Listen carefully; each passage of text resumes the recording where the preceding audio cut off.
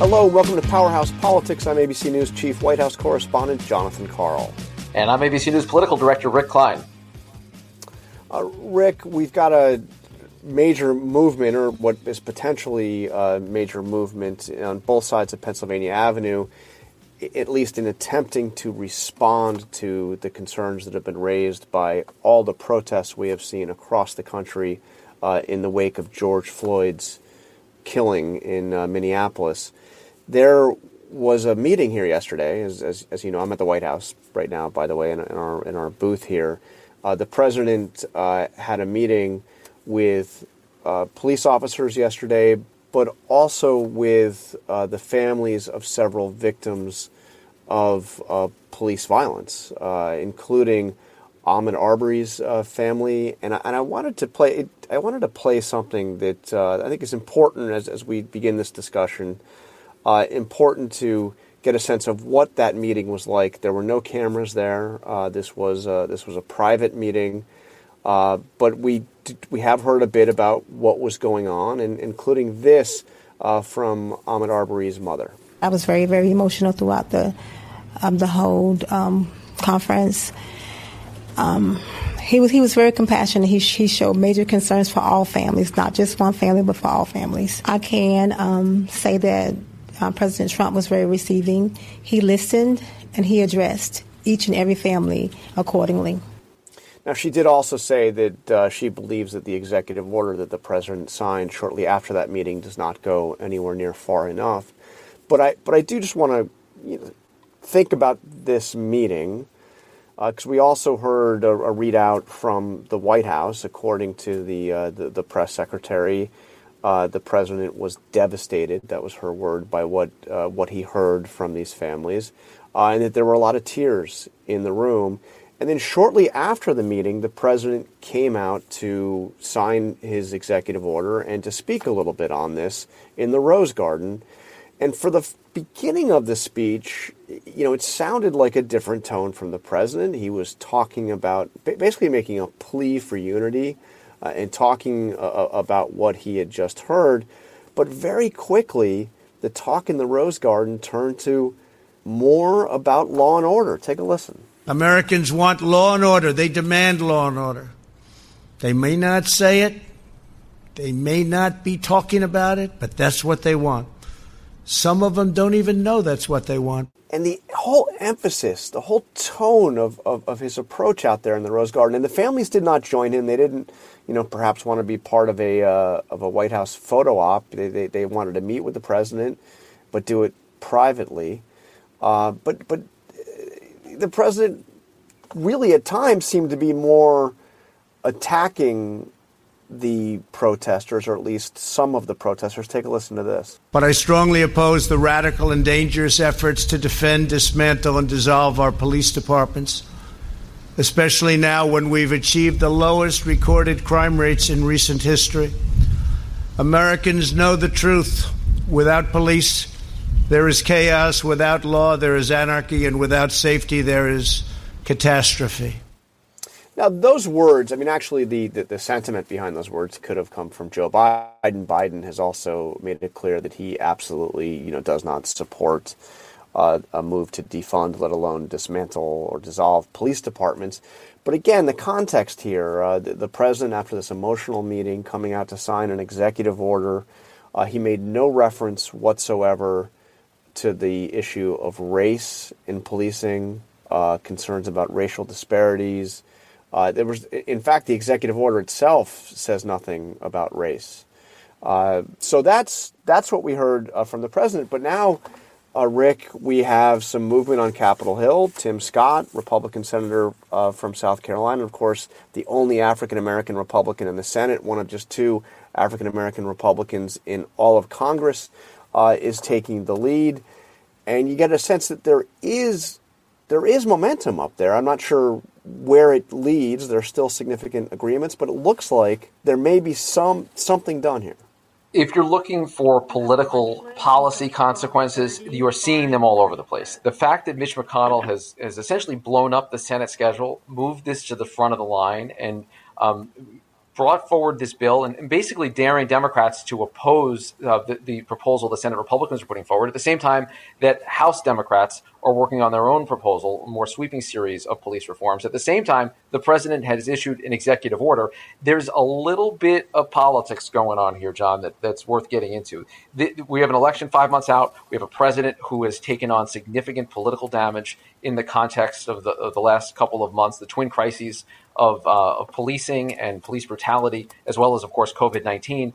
And you have Senate Republicans worried about their own jobs here. And there's a recognition that this is a different kind of moment, that this is a major moment coming on a week that will mark the anniversary of Juneteenth, coming on the week of a Trump campaign rally and that resumption of something that might approach normalcy this weekend. All of this comes together to say to Washington and to politicians in both parties, they have to get something done. And as they sort this through, you're seeing a president who's conflicted, frankly. And I think you identified the different pressures on him. One, to look like he is attuned to this moment. The other, to look like he is in tune with his base. And I have to say, it was striking in the Rose Garden to see him do the actual signing of this executive order. Because, as I mentioned, the families of the victims were not there, but he did have police officers with him, and he brought up several police officers to surround him and to be there with him as he signed, and all of them were white except for one. And, you know, it's just, is that the image he wants? He's surrounded by white police officers as he's taking his first action to address the concerns about these protesters that are raising the issue of racism in policing. So I want to turn briefly, and we've got a great guest that's going to help us, take a look at this issue and where we think it's going. But one thing before the break, I also want to address Joe Biden, because Joe Biden had some interesting words about this that were, as you might expect, contrasted to the president's tone. But he also says something I want to ask you about, Rick. Take a listen. But even Dr. King's assassination did not have the worldwide impact that George Floyd's death did.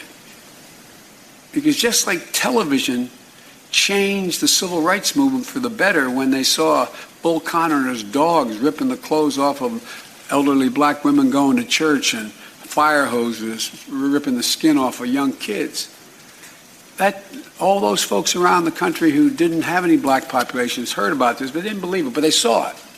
It was impossible to close their eyes. Well, what happened to George Floyd, now you got how many people around the country? Millions of cell phones. It's changed the way everybody's looking at this. Look at the millions of people marching around the world. The world.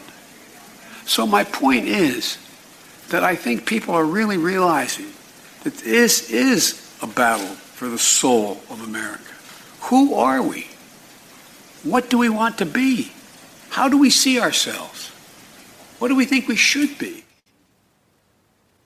So that's quite a statement. He is saying that the worldwide impact of George Floyd's death will be similar in the same league as the impact and the reaction we saw following the assassination of Martin Luther King. Yeah, it's striking, and I think I want to ask our guest about this as well. I know she's standing by, but I feel like recognizing the moment not through just the historical lens and where this stands in the context of the civil rights movement and the long march toward history, but also where this stands in terms of this as a societal moment, as a social moment, and the fact that one incident could crystallize so many of the concerns and so many of the fears and so many of the worries of generations and galvanize a movement that's already having impact and having a broad impact that is being felt already on the legislative level, is being felt in a range of primary campaigns that happen to be playing out. You've got a bunch of candidates who are drawing energy from the movement that we're seeing on the streets.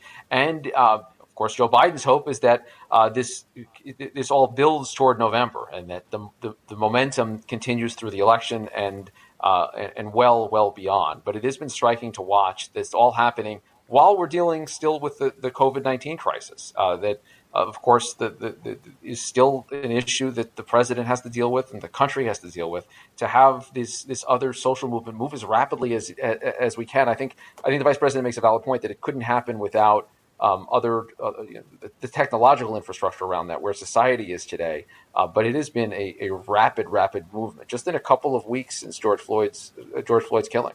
No doubt about it. Right, Rick, we're going to take a quick break. When we come back, we're going to be joined by Dr. Leah Wright Rigger, Associate Professor of Public Policy at Harvard and an ABC News contributor. We'll be back shortly. Welcome back to Powerhouse Politics. We are joined now by our ABC News colleague, Dr. Leah Wright Rigger, Associate Professor of Public Policy at Harvard. Thank you very much for joining us, Leah. Just a pleasure. Thanks for having me. So let's start where we left off. We just heard Joe Biden say that the worldwide impact of George Floyd's killing is something along the order of what we saw in terms of the reaction to the assassination of Martin Luther King. How big a moment is this? Well, it's certainly one of the biggest protest moments that we've had in the last 30 years. There's nothing to rival, in recent times, the amount of protests, even global protests that we're seeing, not just domestically, the kind of protests that we're seeing on the ground. I think as of today, there have been over 450 protests across the world. So certainly this is a huge moment, and it's much bigger than anyone could have anticipated. But a lot of what's playing into it is the fact that there's also a global quarantine happening. And then there are all of these rapid changes that are happening across countries, across cities, across towns that people can really project onto. So they're seeing something in the murder or the death of George Floyd that they can then turn around and say, this is something worth protesting over. And we're seeing, obviously, that this seems to be a social and a cultural movement as well as a political movement. We are seeing the statues coming down of Confederate figures. And we're seeing, the political moves on a local level, on a state level, and now it's up to Congress. What does Congress do on the federal level? And I know that you've written a lot about Black Republicans. Right now, there's only in the Senate. There's only Senator Tim Scott, and it seems to fall on his shoulders what is to be done. He announced. Unveiled his plan that Mitch McConnell has promised to bring right onto the Senate floor. But I was struck, and I want to talk to you about the specifics of what Scott is proposing, but I was struck by something he said today at his press conference while he is announcing his plan about his own personal experience and his own personal experience just recently. Take a listen. Communities of color and people like myself, I've told my story several times, stopped 7 times in 1 year. That has been said a lot, but I was stopped this year driving while black when I got a warning ticket for failing to use my turn signal earlier in my lane change. And so this issue continues, and that's why it's so important for us to say that we hear you. I mean, we've heard Tim Scott talk about being asked for his ID as he's coming into the Senate, a member of the Senate. But now it's still happening to him. First of all, how important is it for the Republicans to have somebody who actually has that experience, knows what that is like? It's hugely important. Tim Scott, the loneliness of the Black Republican, indeed, because he's caught in this really just fascinating and in a lot of ways tragic space where he has to navigate, the lines of his party, the boundaries of his party. And this includes, and we saw this today in the press conference, where he had an enormous amount of difficulty saying or talking about ideas of systemic racism, quite literally naming it, because that's not, the bottom line of his party. His party spokesperson, Donald Trump, is like, what is systemic racism? No, I don't believe in that. Or I don't have a solution to that. But on the other hand, here he is essentially describing what is institutional systemic racism that happens on repeated attempts, repeated incidents, where he is being treated one way because of his race.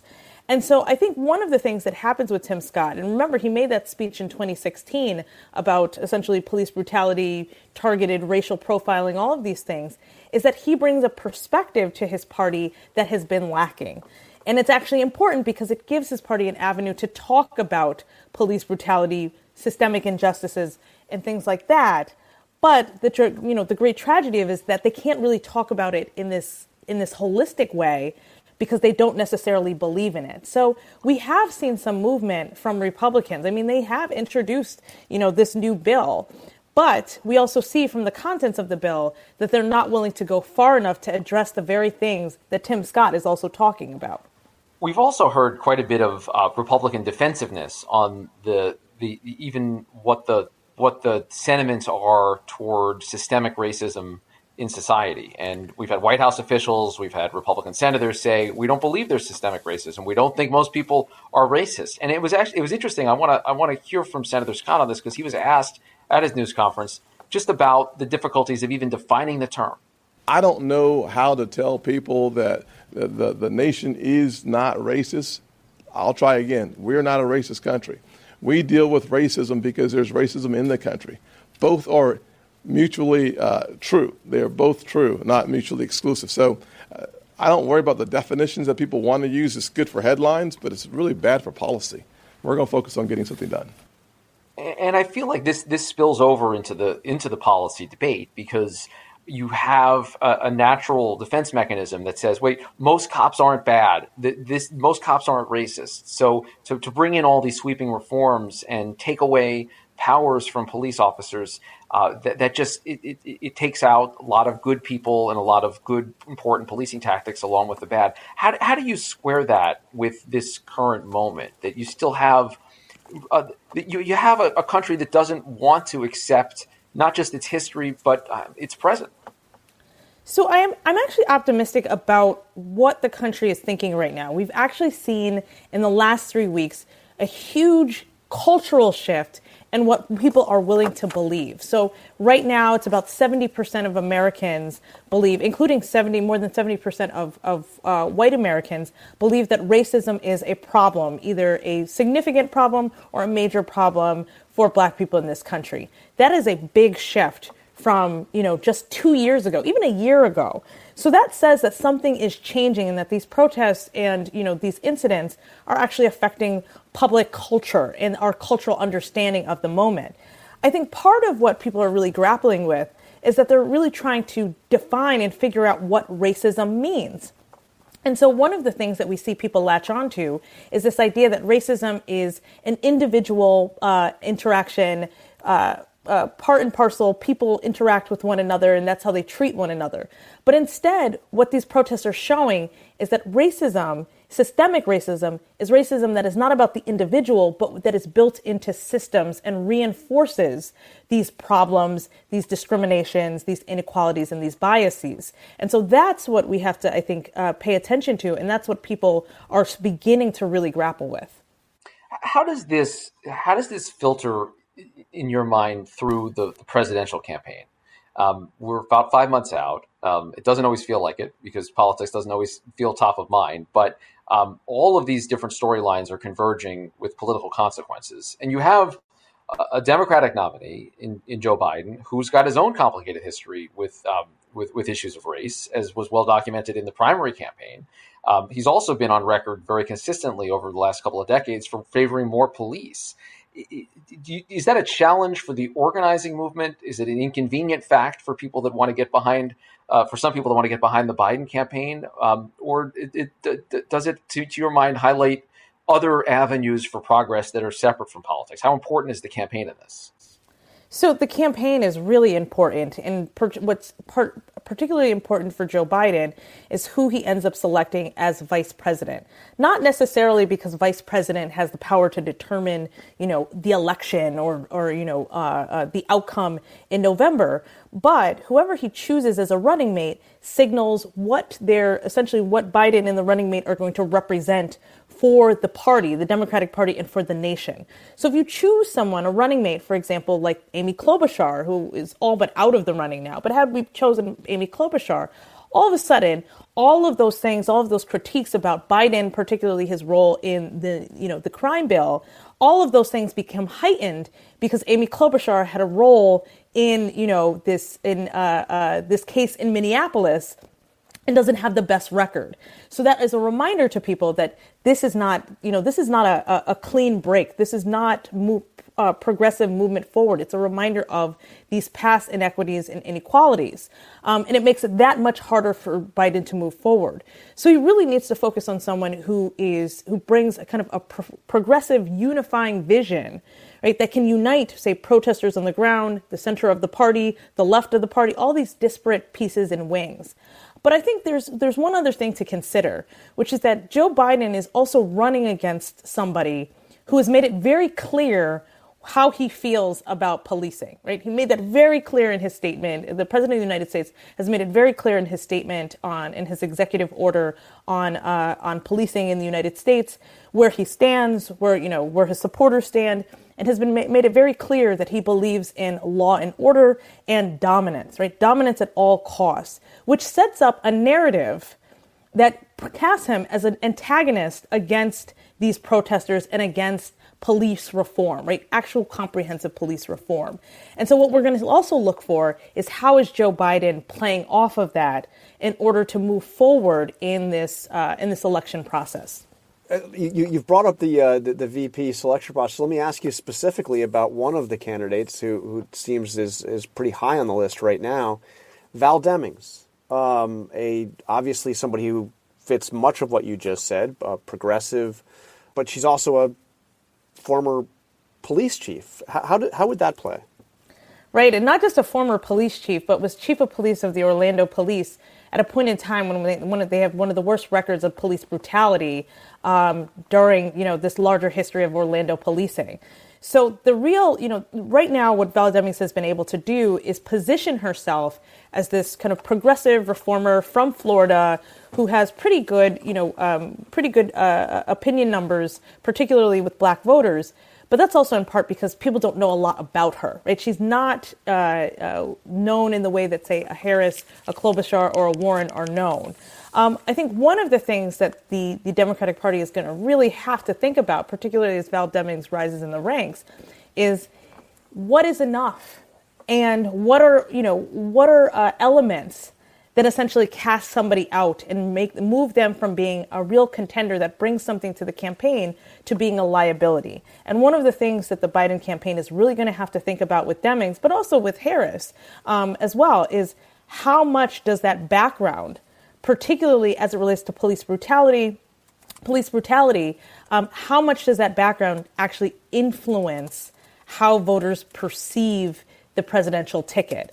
And I think it is something to keep in mind, particularly since police brutality, reform are going to be heavy on the minds of black voters who make up the backbone of the Democratic Party. So their participation and their turnout is vital to any kind of Democratic victory in November. Dr. Reitberger, what about Mayor Keisha Lance Bottoms of Atlanta? She's had to deal with another episode, caught on tape episode from just over the weekend of police violence and the killing of a man after an altercation that has roiled Atlanta. There's been the police chief stepping down in the immediate aftermath, apparently not happy with the way it was handled. Mayor Bottoms trying to take very strong, decisive action. And she's emerged as something of a star of this moment. But what's your sense of how she's positioning herself and what her profile could bring? So certainly there's been a lot of attention on Keisha Lance Bottoms, and I'm sure that, in the past couple of days, I've heard her name come up as a potential contender, somebody who's on the long list for the vice presidential, race. But I think there's the other thing to keep in mind is that Keisha Lance Bottoms also has a larger history with policing and police forces and reform within Atlanta. And so one of the things that we see is this notion, this larger notion in Atlanta where, the sheriff who was on, I think, TV the other day justifying Rayshard Brooks' killing is black, right? The mayor is black. All of these people in positions of power who have reinforced the things that lead to these inequalities and inequities are essentially black, Black leaders and members of Black elites. And so what we're gonna see is that even as somebody like Keisha Lance Bottoms is coming to the fore and really trying to position herself as a leader, she's also going to have to deal with those shortcomings and the ways in which, particularly when people start to dig into the background in this larger history of Atlanta, they're going to have to come up with a narrative that pushes back against this longer history of, participating or enabling inequalities. So that is another area that makes it a real liability moving forward. Leah, thank you for joining us. It's really great to have you on the ABC team, and we hope you'll come back and talk to us again. I think we've barely scratched the surface here. I'm sure we'll be calling on you again soon. Well, thanks for having me. So, Rick, first of all, I love that discussion going through the VP, the potential, the ups and downs of the various VP candidates. And I think we can agree that Biden's calculus has changed entirely over the past few weeks. Events matter in the Veep stakes, and that's one of the things that make them as interesting as they do. I think a couple of months ago, right when he was wrapping up the primaries, you could look and say, wow, Amy Klobuchar's stock is high. Elizabeth Warren is someone that unites the progressive wing. The likelihood of Vice President Biden choosing a candidate of color is, to my mind, approaching 99%. Yeah. It just doesn't seem like you're in tune with this moment if you don't do that. We already know he's choosing a woman. He said that. No one's ever made that kind of pledge before. But there's the further narrowing there. And to add to the names, I've been told that Susan Rice is a real contender as well. Obviously, that comes with different discussions and different memories of the Obama administration. But the short list in some ways gets shorter because of the new urgencies that surround this. And I think I was talking to a Democrat about this the other day, John, and interested in your thoughts that the focus on the vice presidential search in the absence of Vice President Biden trying to make news on a regular basis, it consuming a whole lot of oxygen. It may be that Democrats are expecting too much out of this vice presidential choice, because as you just heard from Leah Wright Rigger, everyone's got their flaws. There's no perfect candidate there. Yeah. Right. I mean, so the idea that you could pick someone that's going to answer all of these issues that Biden has or that the party has, it's not realistic. And there's going to be blowback, and you have to be prepared for that. And let's face it, this is a big moment in this country. It is still a big moment for the campaign.